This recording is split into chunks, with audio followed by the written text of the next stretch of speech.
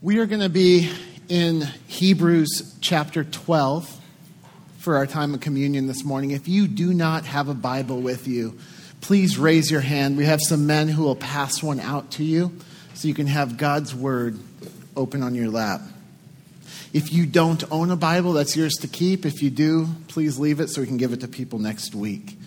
And open your Bible to Hebrews chapter 12. The Christian life can be likened to a race. At least that's how the author of Hebrews describes it. Paul describes it as a race, a fight. There's other illustrations, but the illustration that we're going to be looking at is one of a race. And we're going to see by fixing our gaze on Jesus, we can be reminded that this life is a race, and we can be made to endure, to not have weariness of heart as we run this race. The lives of all of those who are pleasing to God, the lives of those who are God's children, are lives that are lived according to faith.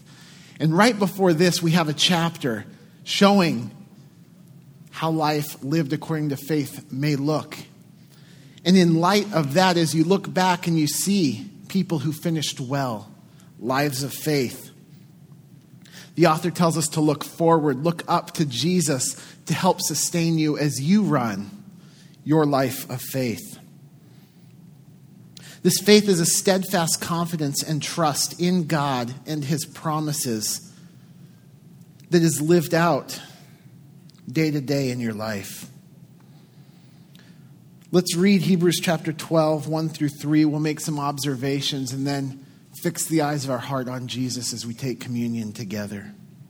It says, "Therefore, since we are surrounded by so great a cloud of witnesses, let us also lay aside every weight and sin which clings so closely, and let us run with endurance the race that is set before us, looking to Jesus, the founder and perfecter of our faith, who for the joy that was set before him endured the cross, despising the shame, and is seated at the right hand of the throne of God. Consider him who endured from sinners such hostility against himself, so that you may not grow weary or faint-hearted." The key imperative, the command of this passage, and what I want you to be aware of is we are commanded to run. It says, let us run.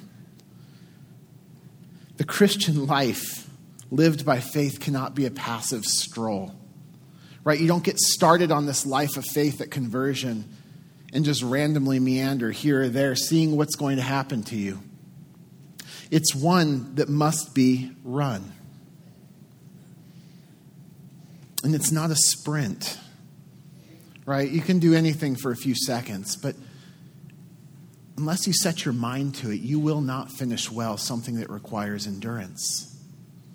And that's what the Christian life is to be lived, or how the Christian life is to be lived. It says, let us run with endurance the race. But look what it says, that is set before us.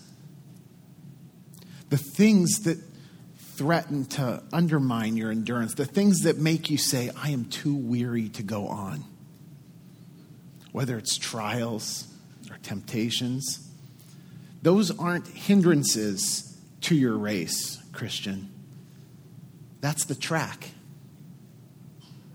That's the track that was set before you by the one who created the race, that set you out on this race.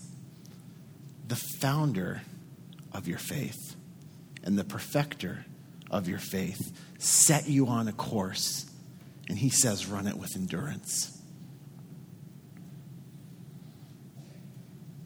How do you do that?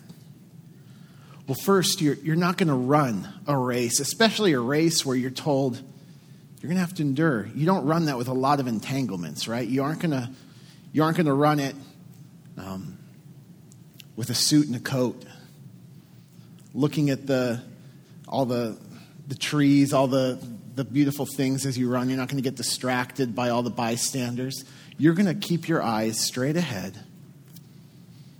And if there's something that's slowing you down, you're going to get rid of it. So, Christian, have you forgotten that you're running a race? If so, run. Christian, are you content to having entanglements that are slowing you down? Those types of things it says here are likely sin. If there's sin in your life, those things are not propelling you forward in this race of faith that Jesus started you out on. So lay those things aside.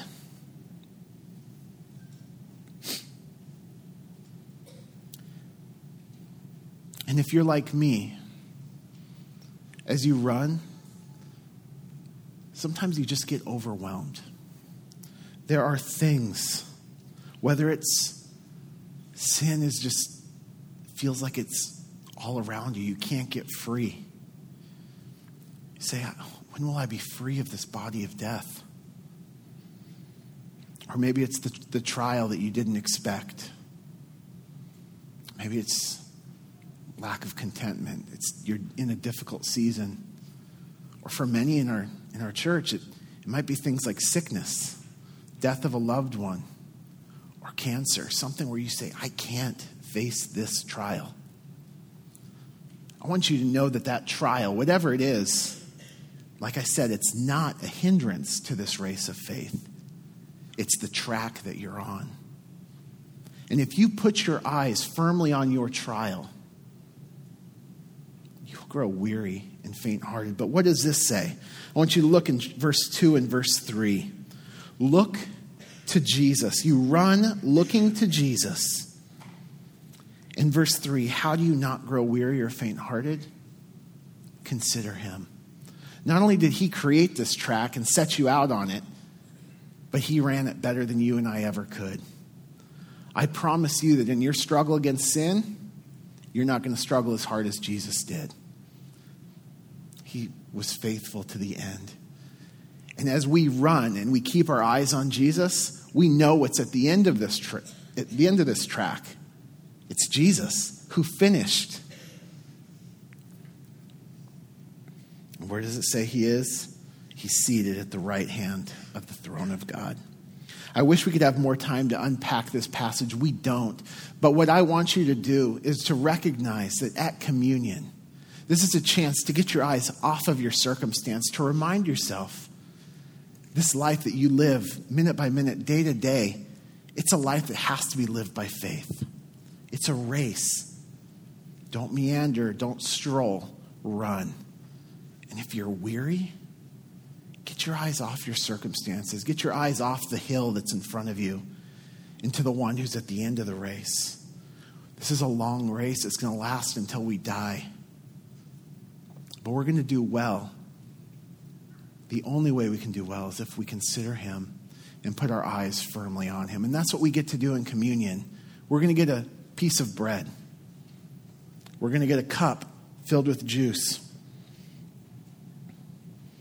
And these things are physical symbols reminding us of Jesus and his body and blood that were given for us.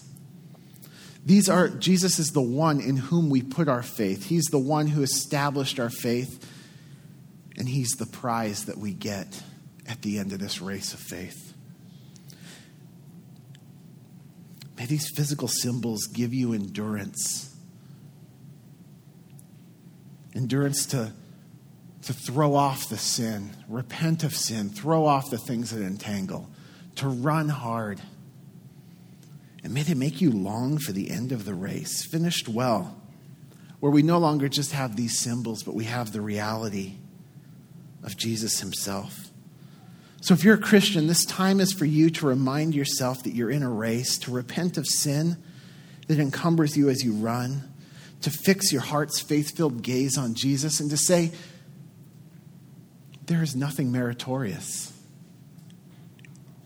in what I do. Right? Jesus, he bought the prize. Jesus is the prize, and through his life, death, resurrection, he bought the prize. There is nothing meritorious. You don't earn God's favor. But because of his favor, his forgiveness of you and making you righteous, only then can we run this life of faith in a way that Hebrews 11 describes as pleasing to him. But if you're not a Christian, if you're trying to earn God's favor through works or religion, or maybe if you're running a race that's aiming towards your own goals, not towards Jesus, then this time isn't for you. Just let the bread and juice pass. But please don't be content to stay in this place. We will all face Jesus when we die. Either as he receives us with joy, or if you don't have faith, you're going to face him as judge. It says elsewhere in Hebrews, it is a terrifying thing to fall into the hands of the living God. But those same hands, this should terrify you if you want to stand on your own before him. Those same hands were pierced with nails on behalf of the wicked ones, like you and me, so that we could be made right. You can't earn this rightness and this salvation apart from faith. So believe in the sweet Savior even now and take the bread and juice with us. Men, please serve us and set the gaze of your heart on Jesus, who endured from such hostility against himself from sinners, so that you might not grow weary or faint-hearted, and take communion on your own as you're prepared.